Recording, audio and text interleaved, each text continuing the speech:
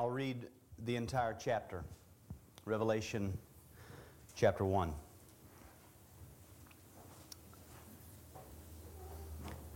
The revelation of Jesus Christ, which God gave Him to show to His servants the things that must soon take place. He made it known by sending His angel to His servant John, who bore witness to the Word of God and to the testimony of Jesus Christ, even to all that he saw. Blessed is the one who reads aloud the words of this prophecy, and blessed are those who hear and who keep what is written in it, for the time is near. John, to the 7 churches that are in Asia, grace to you and peace from Him who is, and who was, and who is to come, and from the 7 spirits who are before His throne, and from Jesus Christ, the faithful witness, the firstborn of the dead, and the ruler of the kings of the earth. To Him who loves us, and has freed us from our sins by His blood, and made us a kingdom, priests to His God and Father. To Him be glory and dominion forever and ever. Amen. Behold, He is coming with the clouds, and every eye will see Him, even those who pierced Him, and all tribes of the earth will wail on account of Him. Even so, Amen. I am the Alpha and the Omega, says the Lord God, who is, and who was, and who is to come, the Almighty. I, John, your brother, and partner in the tribulation, and the kingdom, and the patient endurance that are in Jesus, was on the island called Patmos on account of the Word of God and the testimony of Jesus. I was in the Spirit on the Lord's day, and I heard behind me a loud voice, like a trumpet, saying, "Write what you see in a book, and send it to the 7 churches, to Ephesus and to Smyrna, and to Pergamum, and to Thyatira, and to Sardis, and to Philadelphia, and to Laodicea." Then I turned to see the voice that was speaking to me, and on turning, I saw 7 golden lampstands. And in the midst of the lampstands, one like a son of man, clothed with a long robe, and with a golden sash around his chest. The hairs of his head were white, like white wool, like snow. His eyes were like a flame of fire, and his feet were like burnished bronze, refined in a furnace. And his voice was like the roar of many waters. In his right hand he held 7 stars, and from his mouth came a sharp 2-edged sword, and his face was like the sun shining in full strength. When I saw him, I fell at his feet as though dead. But he laid his right hand on me, saying, "Fear not. I am the first and the last and the living one. I died, and behold, I am alive forevermore, and I have the keys of death and Hades. Write therefore the things that you have seen, those that are, and those that are to take place after this. As for the mystery of the 7 stars that you saw in my right hand, and the 7 golden lampstands, the 7 stars are the angels of the 7 churches, and the 7 lampstands are the 7 churches." This is God's Word. Let's pray.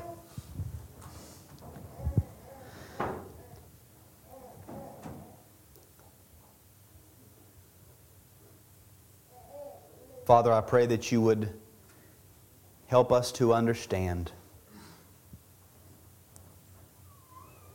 We see throughout your Word your goodness to your people. And I pray that this Word this morning would be goodness to your people, and that we would receive it as such. Protect us from vain curiosity, and help us to see the fruit that you would have us to see, the edifying sustenance that is in your Word. Lord, there is no edification in giving ourselves to pointless searches of mysteries that You have not revealed. But Lord, there is life and food in the things that You have revealed. So I pray that You would open our hearts and our minds to see and to receive Your Word. In Jesus' name we pray. Amen. You may be seated.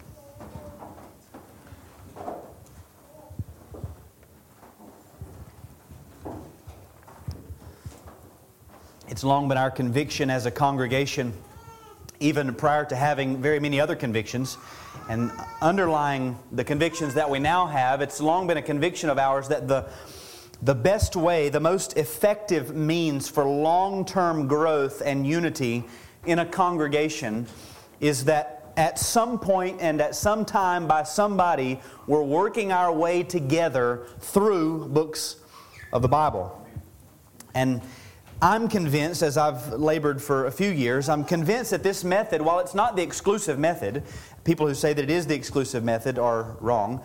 And I've tried to exemplify that in the past weeks, that this is not the sole method that we are allowed to preach or use God's Word in preaching. But I do believe that this method is the one singular method that guarantees that we don't get to settle down on pet doctrines.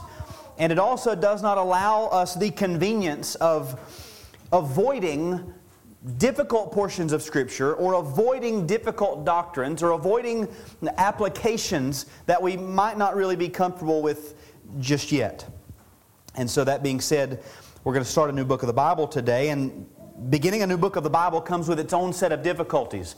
For me, as I've been preparing, and hopefully you won't feel any of this, but for me, as I've been preparing, I feel like a steam engine train just huffing and puffing, trying to get just a little bit of momentum to start rolling. And today, that's kind of what we're going to be doing.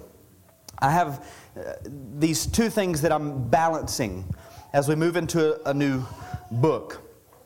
Foundational hermeneutical principles require that we cover introductory concerns if we are to rightly interpret a book of the Bible. Everybody that comes to the Bible, as they open it and begin to read, they have some sort of presupposition.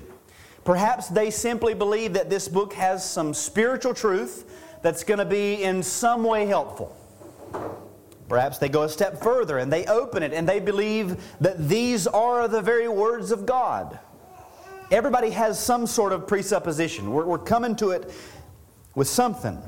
And it's covering introductory concerns, basic fundamental principles of hermeneutics that help us move beyond those things into actually learning how to interpret and decipher what the Spirit of God meant when He carried along men to author His Scripture. So we have to cover that stuff. We have to cover basics. At the same time, on the other hand, I'm juggling this fear that I have, for lack of a better term, this fear of wasting a Lord's Day by covering things that are really tedious, perhaps even would be better left for the classroom, because I do believe that this time is a time of worshiping, of meeting with our God, not simply meeting with new facts. And if we go home every day saying, wow, I learned a lot today, well, that's not the point. We want to meet with God. We want to hear from His Word and come into His presence and learn from Him. And so, as I'm doing this balancing act, I'm taking comfort from Paul's words in 2 Timothy 3:16.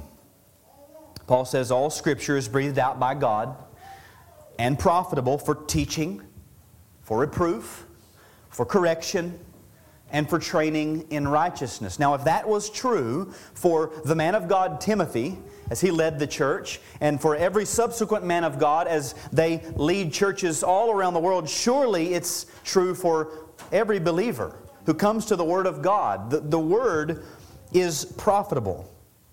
And the text of Scripture is profitable not because it's informational, not because it just gives us some spiritual truths. It is profitable because of its source. It's breathed out by God. That's what makes it profitable. The text of Scripture, as it was breathed out by God, we often talk of inspiration, and some men have said it. We might better to say expired by God, breathed out. But as this Word is breathed out by God, it didn't come to us or to the writers in the form of a word search, where they get a word here and they get a word there, and they get another word and they're waiting for a verb, and all of a sudden they got a verb and now they got a sentence. That's not how it came to men. It came through holy men, carried along by the Holy Spirit, who used their minds and their hearts and their hands to write the message that the Spirit gave to them, including words, phrases, paragraphs, context, the overall thrust of a letter or a document. It was all superintended by the Holy Spirit. They weren't carried along as if they were in a dark closet and the Spirit just picked up their hand and made them take a pencil and they began to etch. And they came out into the light and, well, lo and behold, this makes sense. It's a message. No, these men were in a context, in a geographical setting, in a historical setting, with things on their hearts and in their minds, and they were carried along by the Holy Spirit to write, not oblivious of or ignorant to those things. Their surroundings, who they were, what they were, when they lived, to whom they were writing. So when we come to the Scriptures and we believe that all of it is profitable because it's been breathed out by God, all of those things were used by the Holy Spirit. And all of those things are useful for teaching, for reproof, for correction, and for training in righteousness. And any meaning that we get from the Scriptures that's divorced from all of those things is divorced from the Spirit's meaning. So, it's with that little bit of confidence that we can begin shoveling some coal. You might not know this. It takes about 6 to 7 hours to get a steam engine train from idle to rolling on the track. We've got videos of it on YouTube. They're not that long. But that's what I feel like. Shoveling coal, getting ready to plot a course through this book. So we have to begin by asking some questions that we should always ask of every piece of Scripture that we come to. Whether we do this out loud, consciously, or whether we do it subconsciously, we're always asking ourselves these questions. First, we must deal with the author of the book. Who wrote this book? Look at verse 1. The end of verse 1 says, John, into verse 2, who bore witness? Verse 4, John, to the 7 churches. Verse 9, I, John, your brother. If we want to go all the way to the end of the book, Revelation 22:8, I, John, am the one who heard and saw these things. Interestingly, that statement is very much like what we read in John 19:35. He who saw it has borne witness. His testimony is true, and he knows that he is telling the truth. John liked to make it clear, and wanted you to know that he knew, that you needed to know that he saw it, and he's not telling a lie. He's bearing witness to what he saw. And that's why the earliest attestations attribute this book to the Apostle John, also known as John the Beloved Disciple. And we'll talk more about John in the weeks to come. Our goal in studying through this book is to determine then what exactly John had in mind when he penned these words. That's not divorced from the Spirit's inspiration. As John was carried along by the Holy Spirit, what did John intend to convey? So the author is John. The second question deals with the audience. To whom did John write? We see in verse 4, John to the 7 churches that are in Asia. Verse 11, the 7 churches are named.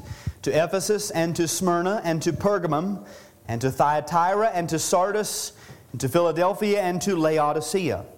Again, we know without question that John wrote to these 7 churches that were in existence in his day. And we'll see in chapters 2 and 3, each of these churches get their own specific address, all contained in this one letter. Very often you'll hear people refer to the letters to the 7 churches. That's incorrect. It's the letter to the 7 churches. They all got the same letter. Every church was specifically addressed, but at the end of every letter, the Spirit says, he who has ears to hear, let him hear. And throughout Scripture, that is a broad invitation If the Spirit has given spiritual ears to hear, young man in Thyatira, as I read Ephesus's mail, if the Spirit's given you ears to hear it and apply it. So these letters this letter was given to these 7 churches. And the form of its writing and the fact that all of these churches would get this same circular letter lets us know that these 7 churches that are named here were not meant to be the exclusive recipients of the address that bears their name. So they didn't roll it out, the letter, if it came in a scroll. They didn't roll it out and cover up what was written to Ephesus and just read their part. No, they all read the whole thing. Very much like we see in Colossians. We see this pattern.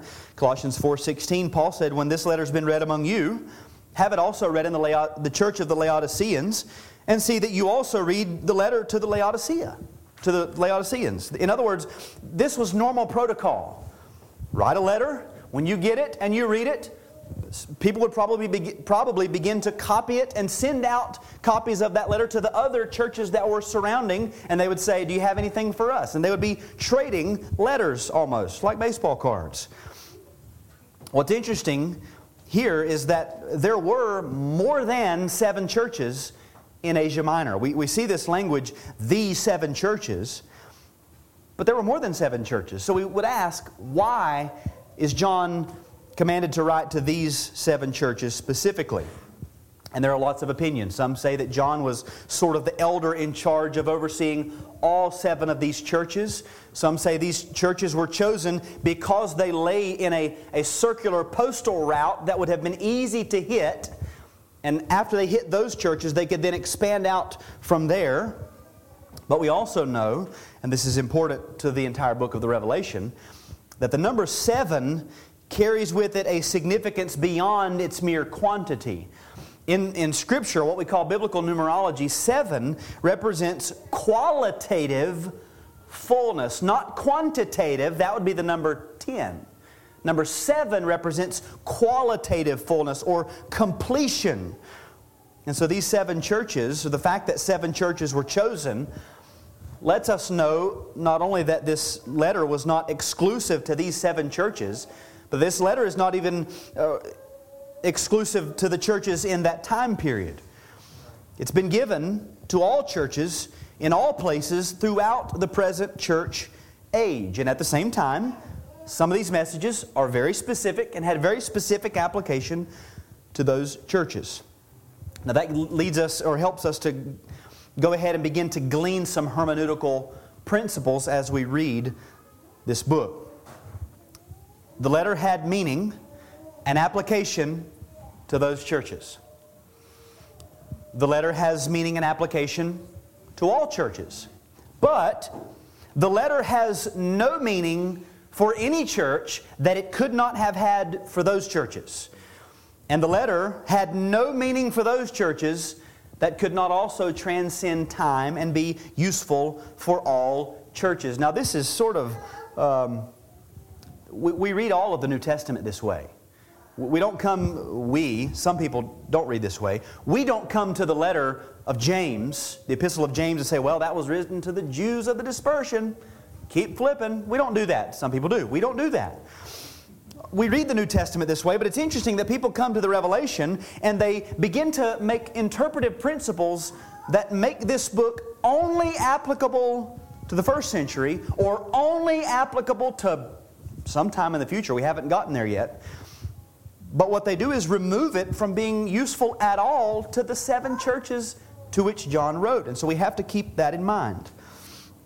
That brings us to the date of the book, which is not quite as conclusive. We've seen, there's no doubt about it, the book was written by John. There's no doubt about it, the book was written to these 7 churches. But the letter itself does not give us an exact, specific date that the letter was written. Some people think that it does, but it doesn't. Almost all Bible-believing scholars have dated the book sometime between 64 and 96 A.D. Sometime in the latter half of the first century. Now within that group, again, remember what I'm calling them, Bible-believing conservative scholars. Within that group, there are the early daters, or the early date setters, and the late date setters. The early date setters would say this letter was written sometime prior to the destruction of Jerusalem in 70 AD. And they have their reasons. The late date setters say this letter was written anytime after the destruction of Jerusalem, but before the death of John. The reason is, and from what I understand, most contemporary early date setters have to place this book prior to the destruction of Jerusalem in 70 AD because for them, the whole book is about the destruction of Jerusalem in 70 AD. It wouldn't make any sense for the letter to come out after that event. As a matter of fact, for them, the whole book, all of it finds its culmination in the destruction of Jerusalem. Now, if you don't have an eschatological agenda, then the date is not going to matter very much. And there are those who would say, well, the date doesn't really matter. But if you believe it's about the destruction of Jerusalem, it has to precede the destruction of Jerusalem. But if you don't have an agenda, if we're just letting the letter speak for itself, then we can take guesses and let the book itself inform us and give us clues as to when it was written. Like, for example, the cultural setting. We don't look at the date that we need the book to be written, read about the culture in that date and during that time, and then try to find in the book something that sounds like that culture. We read the letter, find out what the culture was like, and then we can look back in history and ask, were there any times in history where it was like that in this area of the world we've already seen in Asia Minor? What was the culture into which John wrote? Verse 9 of this first chapter, John says, I, John, your brother and partner in the tribulation and the kingdom and the patient endurance that are in Jesus, was on the island called Patmos on account of the word of God and the testimony of Jesus. Now, this is not exhaustive, but just from that one verse, look what we can deduce. First, John is their partner in the tribulation. So there's some tribulation, and he's their partner in it. There's also the kingdom. Now we might ask, what kingdom? Well, if you've read the New Testament, there's just about one kingdom that matters. It's the one John was in. It's the one that these churches were in. It's the kingdom of Christ. The kingdom of Christ has been established, and there's also tribulation. We see that there is patient endurance. John shares with them in patient endurance.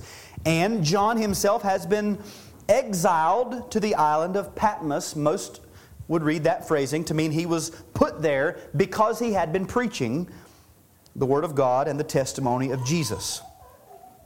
What that tells us is that Christianity was not well received at this time. We'll see elsewhere in the book that there were some who had been martyred. We have one named in chapter 2, Antipas. One named martyr, but many who had not been martyred. There were some who were promised that martyrdom would be coming, but some who weren't. There were some very affluent Christians living at ease and comfort, and there were some very poor Christians barely surviving. We'll see that much of the trouble during this time period was from the Jewish community, referred to as the synagogue of Satan.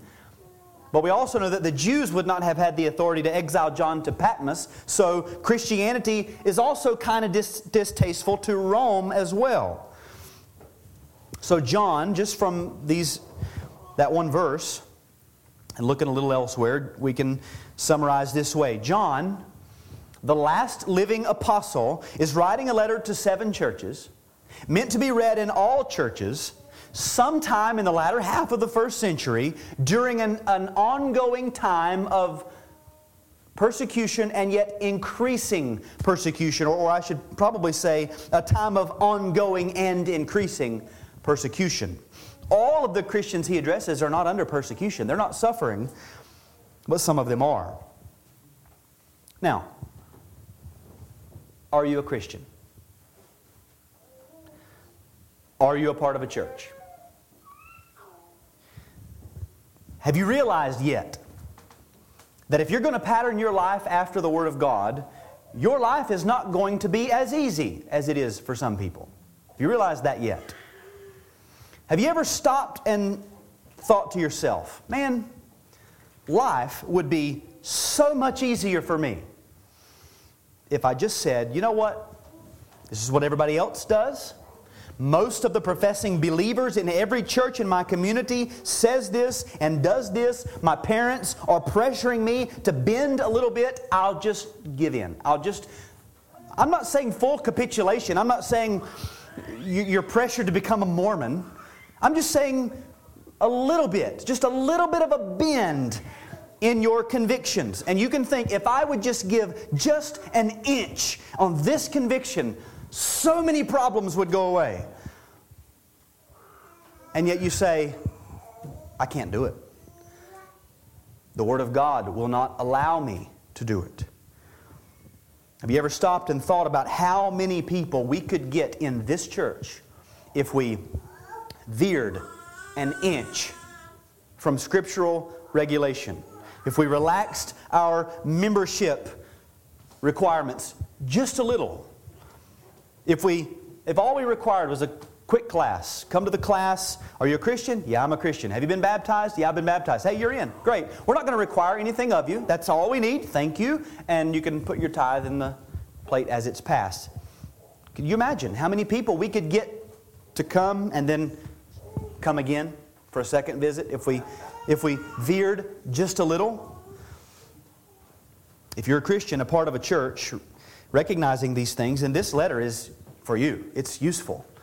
It's beneficial because that's exactly the context into which John was writing. Christians, some of them very persecuted, some of them only beginning to feel the pressures of persecution, but they were tempted to veer just a tad. And they knew if we can veer just a tad, everything will be fine. Notice then, by way of exposition, the title and purpose of this book. What does John call this letter? Verse 1, the revelation of Jesus Christ. The word for revelation is the word apocalypsis. We hear this term a lot. Apocalyptic, post-apocalyptic. The people apparently have no idea what the word apocalypse means. The word means revealing. It means uncovering, unveiling. You can imagine your children are playing hide and go seek.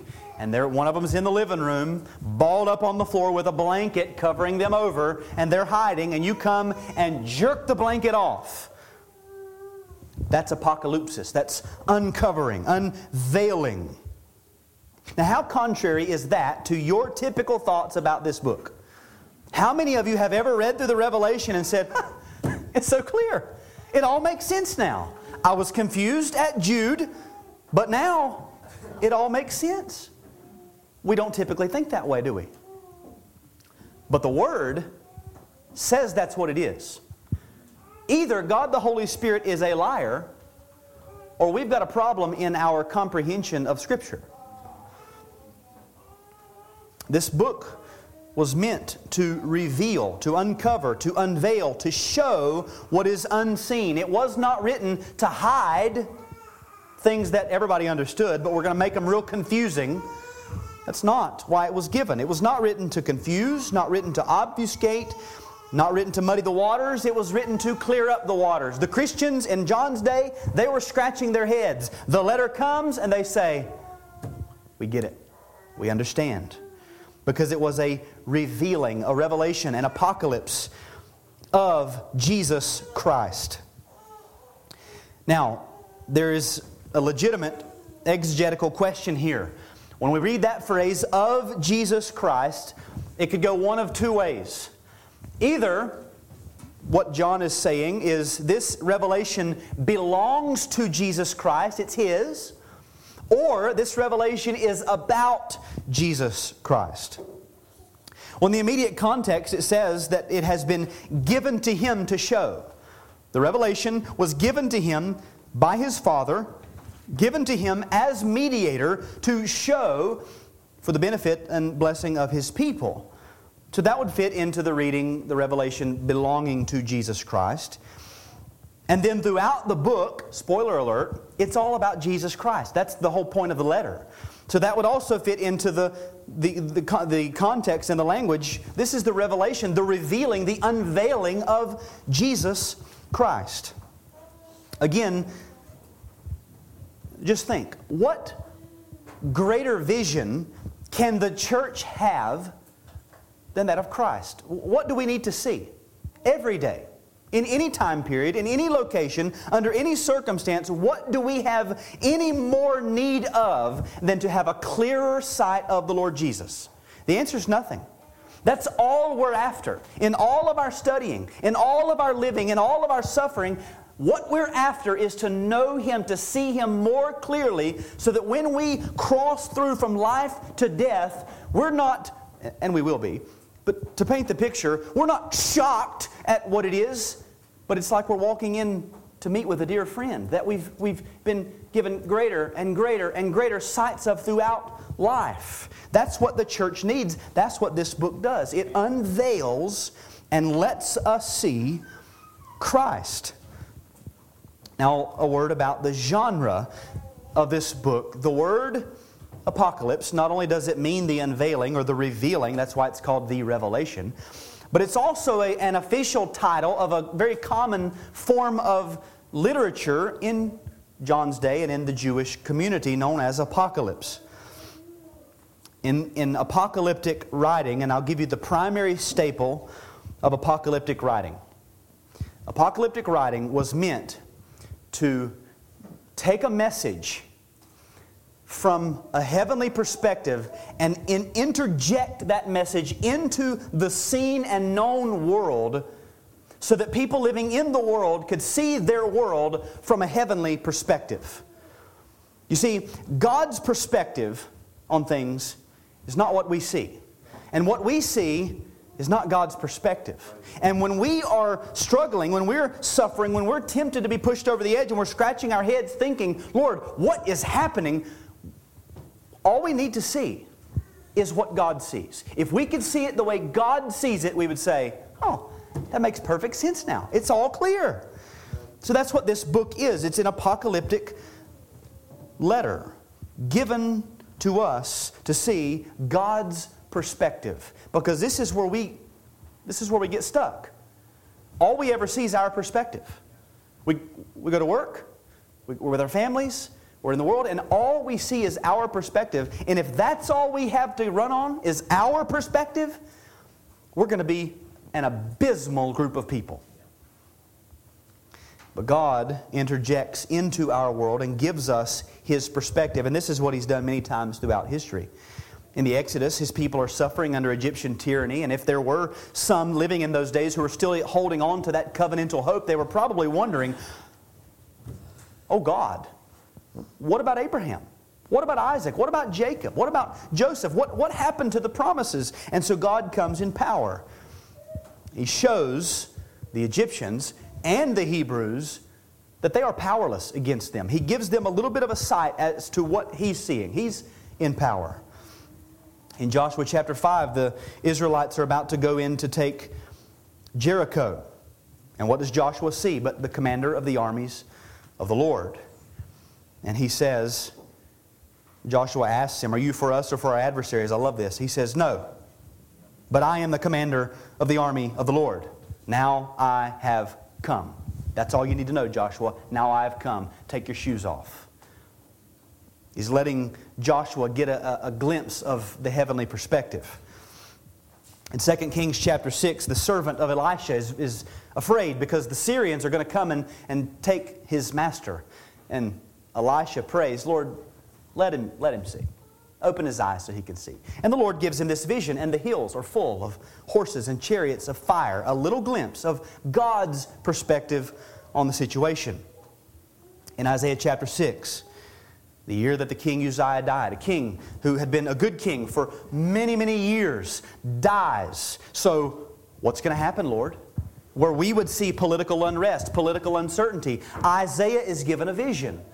I saw the Lord seated upon the throne, high and lifted up. And the train of His robe filled the temple. A throne in the temple with a king sitting on it. His glory is filling the whole earth. The point is, Isaiah, the king is still on the throne. He's always been on the throne.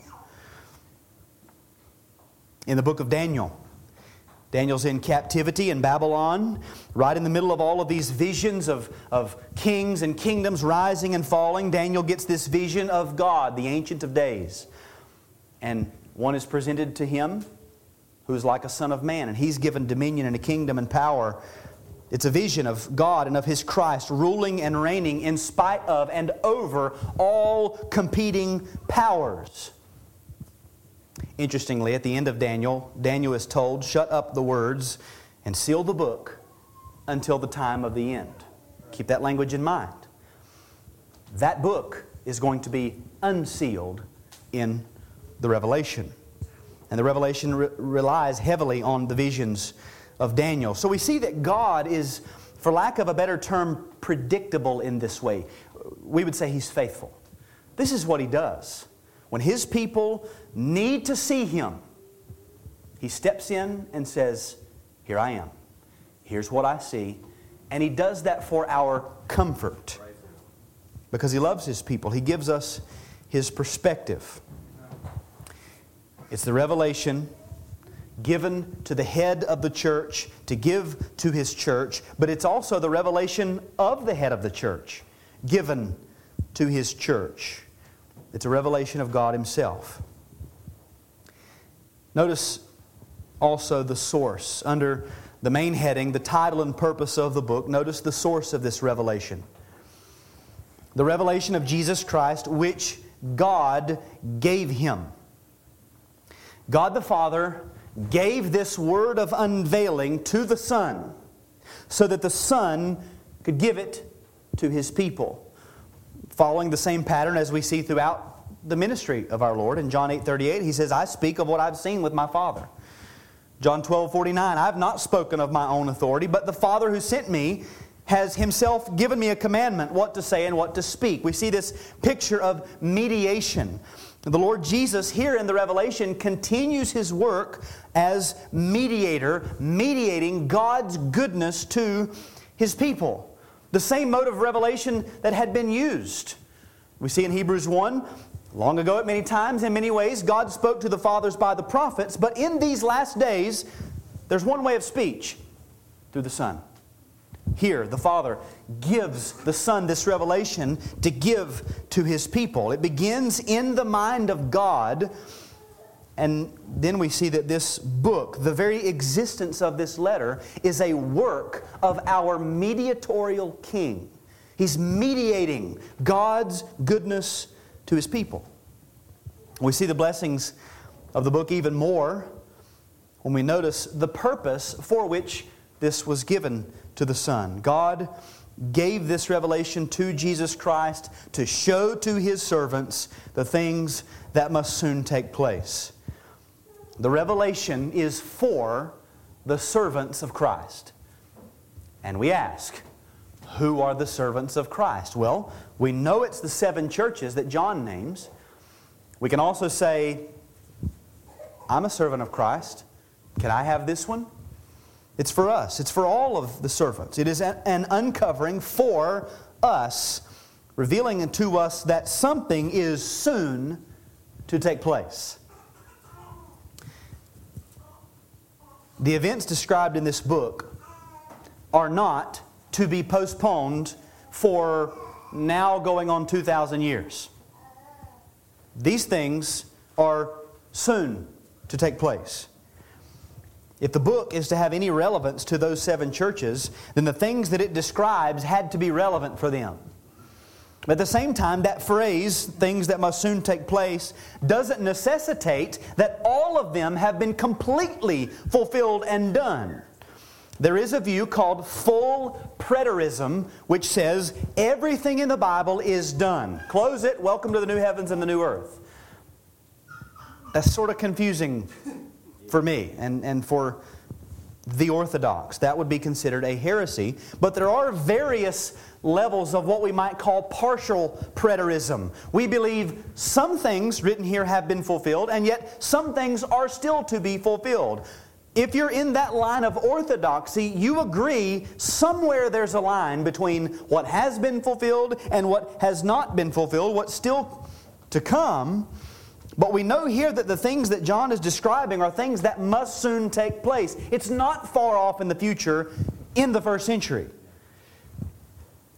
It also doesn't demand that they finish as soon as they start. Well, there it was. Did anybody see it? Write it down quick, John. That's not what the language demands. In light of this phrase, things that must soon take place, and the phrase at the end of verse 3, the time is near, the association with Daniel is again very important.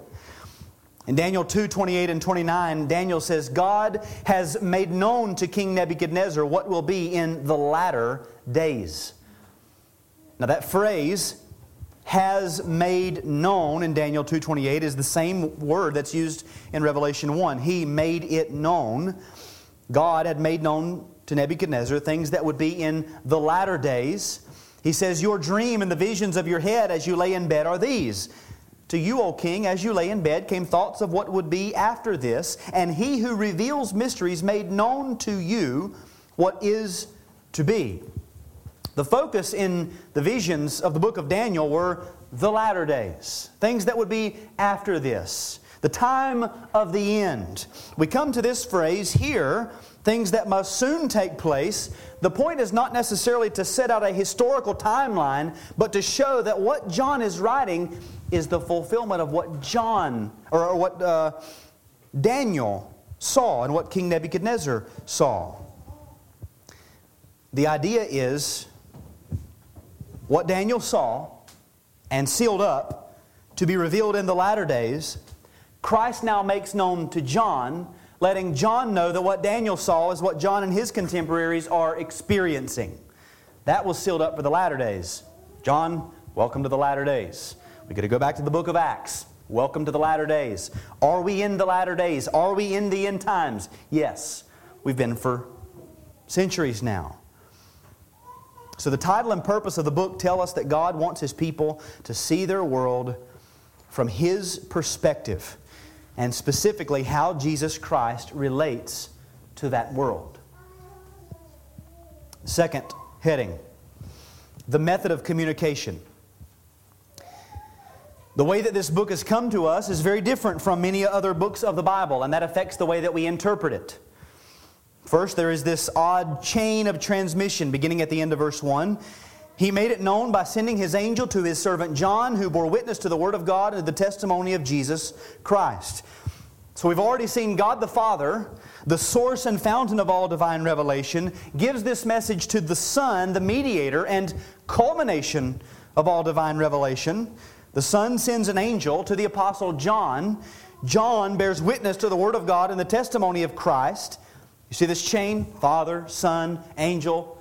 We could say John then carried along by the Holy Spirit, writing it to the churches. That's a pretty long chain. And a lot of the confusion about the book itself stems from a misunderstanding of the various links in this chain. We might read the book and ask, why does the Revelation seem so unlike every other book of the Bible? It's not like any other book of the Bible, in case you haven't noticed. And the answer is because it was communicated to John, the author, in a different way. Even Daniel, with all of his visions, is not the same as the Revelation. It's sort of a back and forth between narrative and vision. Notice verse 1b again. He made it known. The word here, the word in the Greek translation of Daniel, the word means to signify. To better help us understand it, we would better pronounce it signify. The word means to reveal using signs. That's the definition of the word. You can't get around it. You either take that word out and read it with a wooden literalism, or you leave that word in there, and you have to understand that something is being made known using signs. John uses this word 3 times in his gospel when Jesus speaks about His death. In John 12:32 and 33, Jesus says, "And I, when I am lifted up from the earth, will draw all people to myself." John comments, he said this to show, same word, to signify by what kind of death He was going to die. Now, Jesus made no mention of crucifixion. He just painted this word picture of Himself being lifted up from the earth, and that word picture was meant to convey the image of crucifixion. How else does anybody die being lifted up from the earth? Jesus repeatedly uses a form of this word in the Gospels whenever people ask for a sign.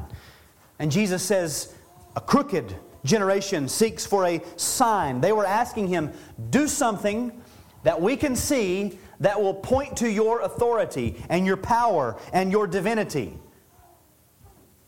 And like all signs, as I've said before, the sign is not the end. You don't pull off the interstate at the exit sign and say, here we are, I don't see where we're going. The sign points you to something else. Again, if you're going to stick to a wooden literalism, I think you've missed the first verse of the book. The question is, then, are these signs simply word pictures, like we just saw? Or are these things that could actually be visualized with the eyes, as when Paul used this language when he concluded the first letter to the Thessalonians? And he said, I sign with my own hand so that you may know. This is the sign of my genuineness. They would read it. Look at that. That's Paul's handwriting. That's the handwriting of the apostle. What does that mean? That shows that he's genuine, that he loves us. A visual sign. So which was it? Is it just words or is it visible symbols? Look at the end of verse 2. John bore witness to the Word of God and to the testimony of Jesus Christ, even to all that he saw. Visualized with the eyes. God's Word, the testimony of Jesus Christ, John saw it. Now when we hear that, we think word, I can read words, I can hear words, I don't see words. So how can this be? God made it known using symbols, signs that were meant to convey God's Word.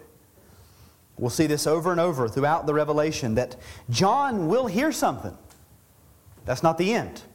He'll hear it, and then he sees. And what he sees interprets what he hears. Why? Because it was made known to him, and he testified to the things he saw, not simply to the things that he heard. It's a book conveyed using visual signs, but the signs are not the end in themselves. They point to other things. And again, it's apocalyptic. So we're adding these layers. It's also apocalyptic. So the signs and symbols are meant to convey to us God's perspective on the things that we can see. So, if you take the image literally, you have to reject the word for signify.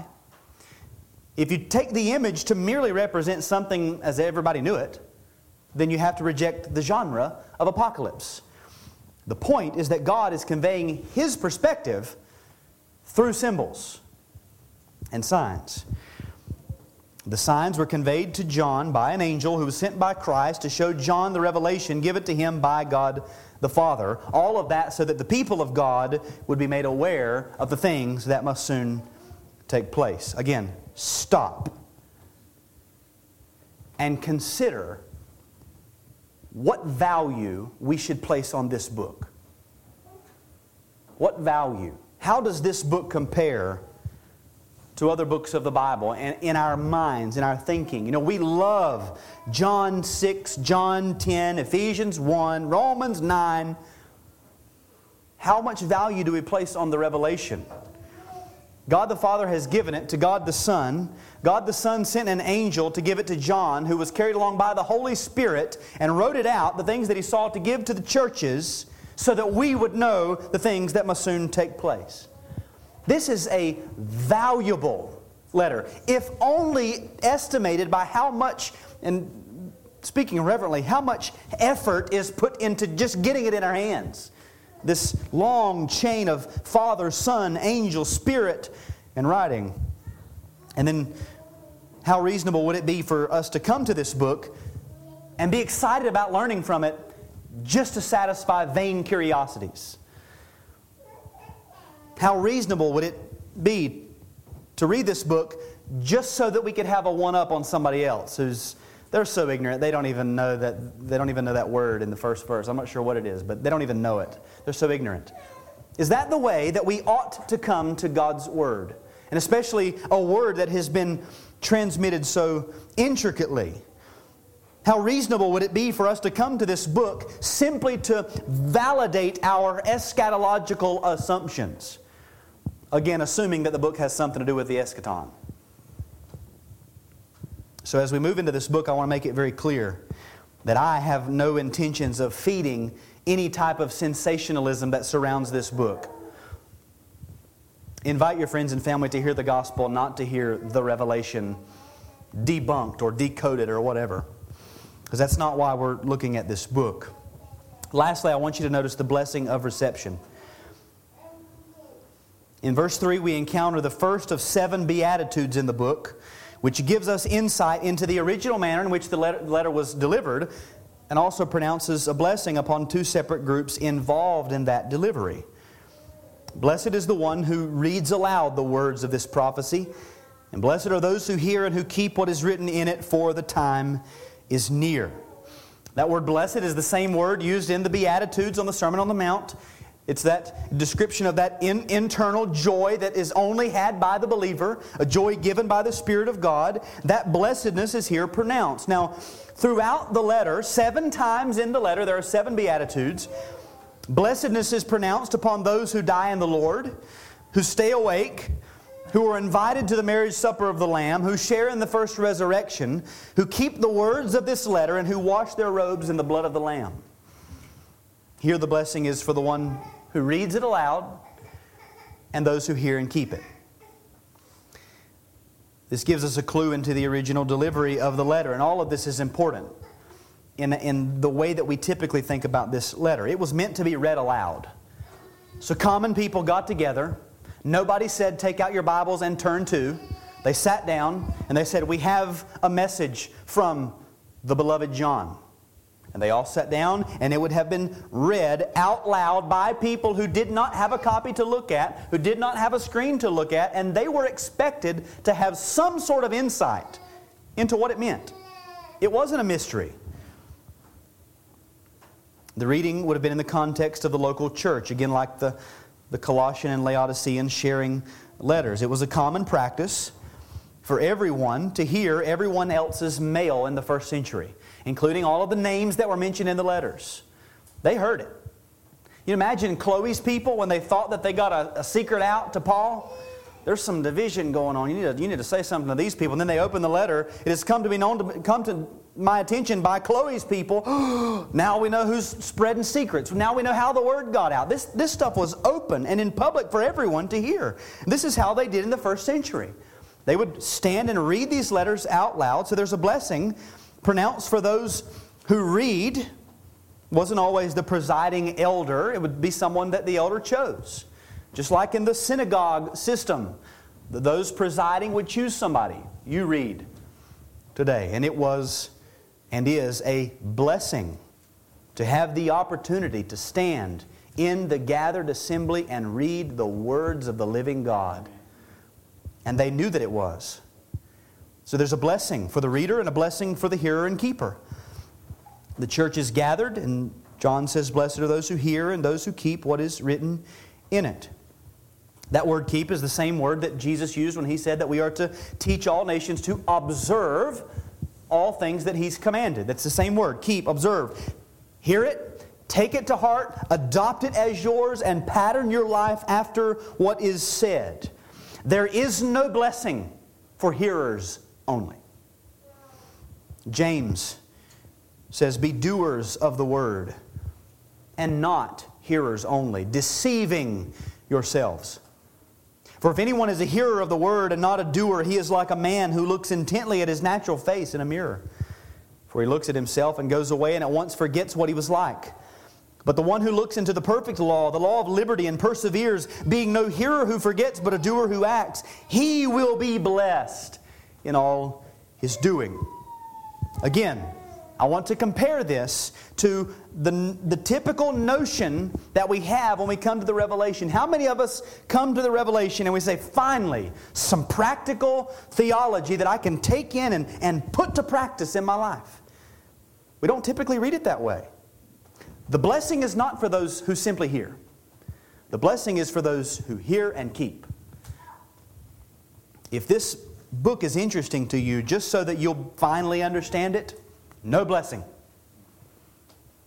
If you've come to this book expecting not to be poked, prodded, challenged, rebuked, reproved, exhorted, and corrected by it, you're going to be sorely upset, especially in chapters 2 and 3. If you think that the revelation is going to leave you where you are, you're mistaken. There's either blessing for those who hear it and keep it, or curses for those who hear it and say, I don't want to keep it, I'm satisfied with understanding it. Notice we also read, blessed is the one who reads aloud the words of this prophecy. This is the second explicit reference to genre. There is apocalypse, but it's also prophecy. Contrary to the modern view that it's all future prediction, this is prophecy just like almost all biblical prophecy. The old prophets took the Word of God and delivered it in such a way in their contemporary setting that demanded its hearers subject themselves to the all-seeing eye of God and do the work of obeying the Word. And very often the prophecies, the future predictions, was simply the prophet saying, God's going to do what He said He was going to do. It wasn't just this out of the blue seeing of things that nobody had ever heard of before. It was promises of blessing and curse based on obedience and cursing. The book of the Revelation is that. It's prophecy. It's God's Word brought to bear on the hearers, demanding that they subject themselves to what it says and do the work of obeying. That's what it is. It's prophecy. It uses the Old Testament more than any other book in the Bible. There is more Bible in this book than anywhere else in the Bible, if you had to compare it. Almost every book of the Bible is used in the book of the Revelation. Blessed is the one who reads aloud the words of this prophecy, and those who hear and keep what is written in it, for the time is near. All of Scripture points to the time. All of it. There's a time. That time is the time of the Messiah, the reign of Christ. John was their partner in the kingdom. If the kingdom was in existence then the time had come. The kingdom exists now. The time is now. The time has come.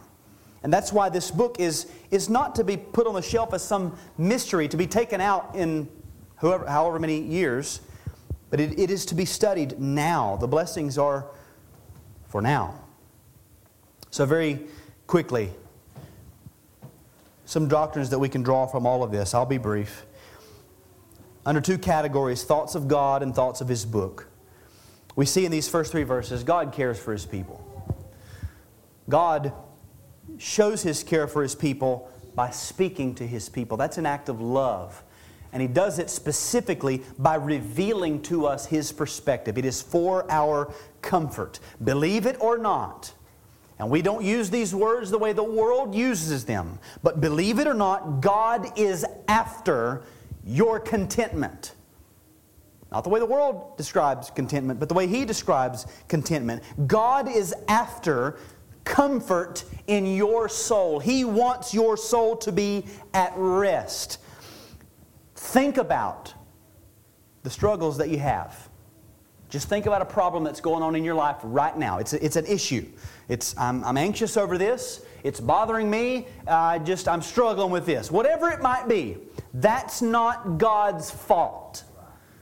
It's our fault for not opening the Word where He has clearly revealed His will and just obeying it. If we will hear and keep the Revelation or any other book of the Bible, God uses it to comfort and bring contentment. Does that mean we live lavish lives like the world? No. Read the Revelation. But you'll be content. Again, so many of our struggles are because we don't believe that God loves His people, that God has spoken to His people, and that God has spoken for our comfort and for our good. We don't believe it. And so we struggle and we wrestle. And all of our struggles, we're just banging our head against a wall because we won't step 2 inches to the side and walk through the doorway that says God's way, God's prescription. And we just beat against the wall. I can't do it. It's so hard. I just don't know how to do this. I don't know what we're going to do. God has spoken. If we believe God has spoken, then we should look to it and hear it and keep it, believing that He cares for His people. And His book. We believe God's Word is clear. God provides clarity for His Word in His Word. Psalm 119, 130 says, "The unfolding of your words gives light. It imparts understanding to the simple." We come to the Scriptures and we say, well, I'm just having trouble understanding this. I just don't understand it. I don't get it. Close it again. That's not how it works. If you want understanding, open the book. The unfolding of the words gives light. You say, well, I'm just not very smart. It imparts understanding to the simple. It provides clarity for itself. We come to the Revelation and we think, man, I'm glad to finally get some insight into this book that is so mysterious. Okay, well, tell me about that insight you have into Isaiah or Amos or Leviticus. Is this book any different? In most of our experience, is this book any different than the majority of the other books of the Bible? We don't know it because we don't read it. And then again, we bang our heads against a wall. I wonder why I can't get it. I wonder why I can't get it. I'm just so ignorant. I just don't know. I just don't know. And the book lies dormant in the car or on the shelf. God cares for His people. He speaks to His people. He speaks for our comfort. His Word is clear. His Word provides clarity for itself. Application then. Read it. Pray for understanding. Pray for your congregation as we walk through this book together. And brothers, please, by all means, pray for those who preach the Word. Let's pray.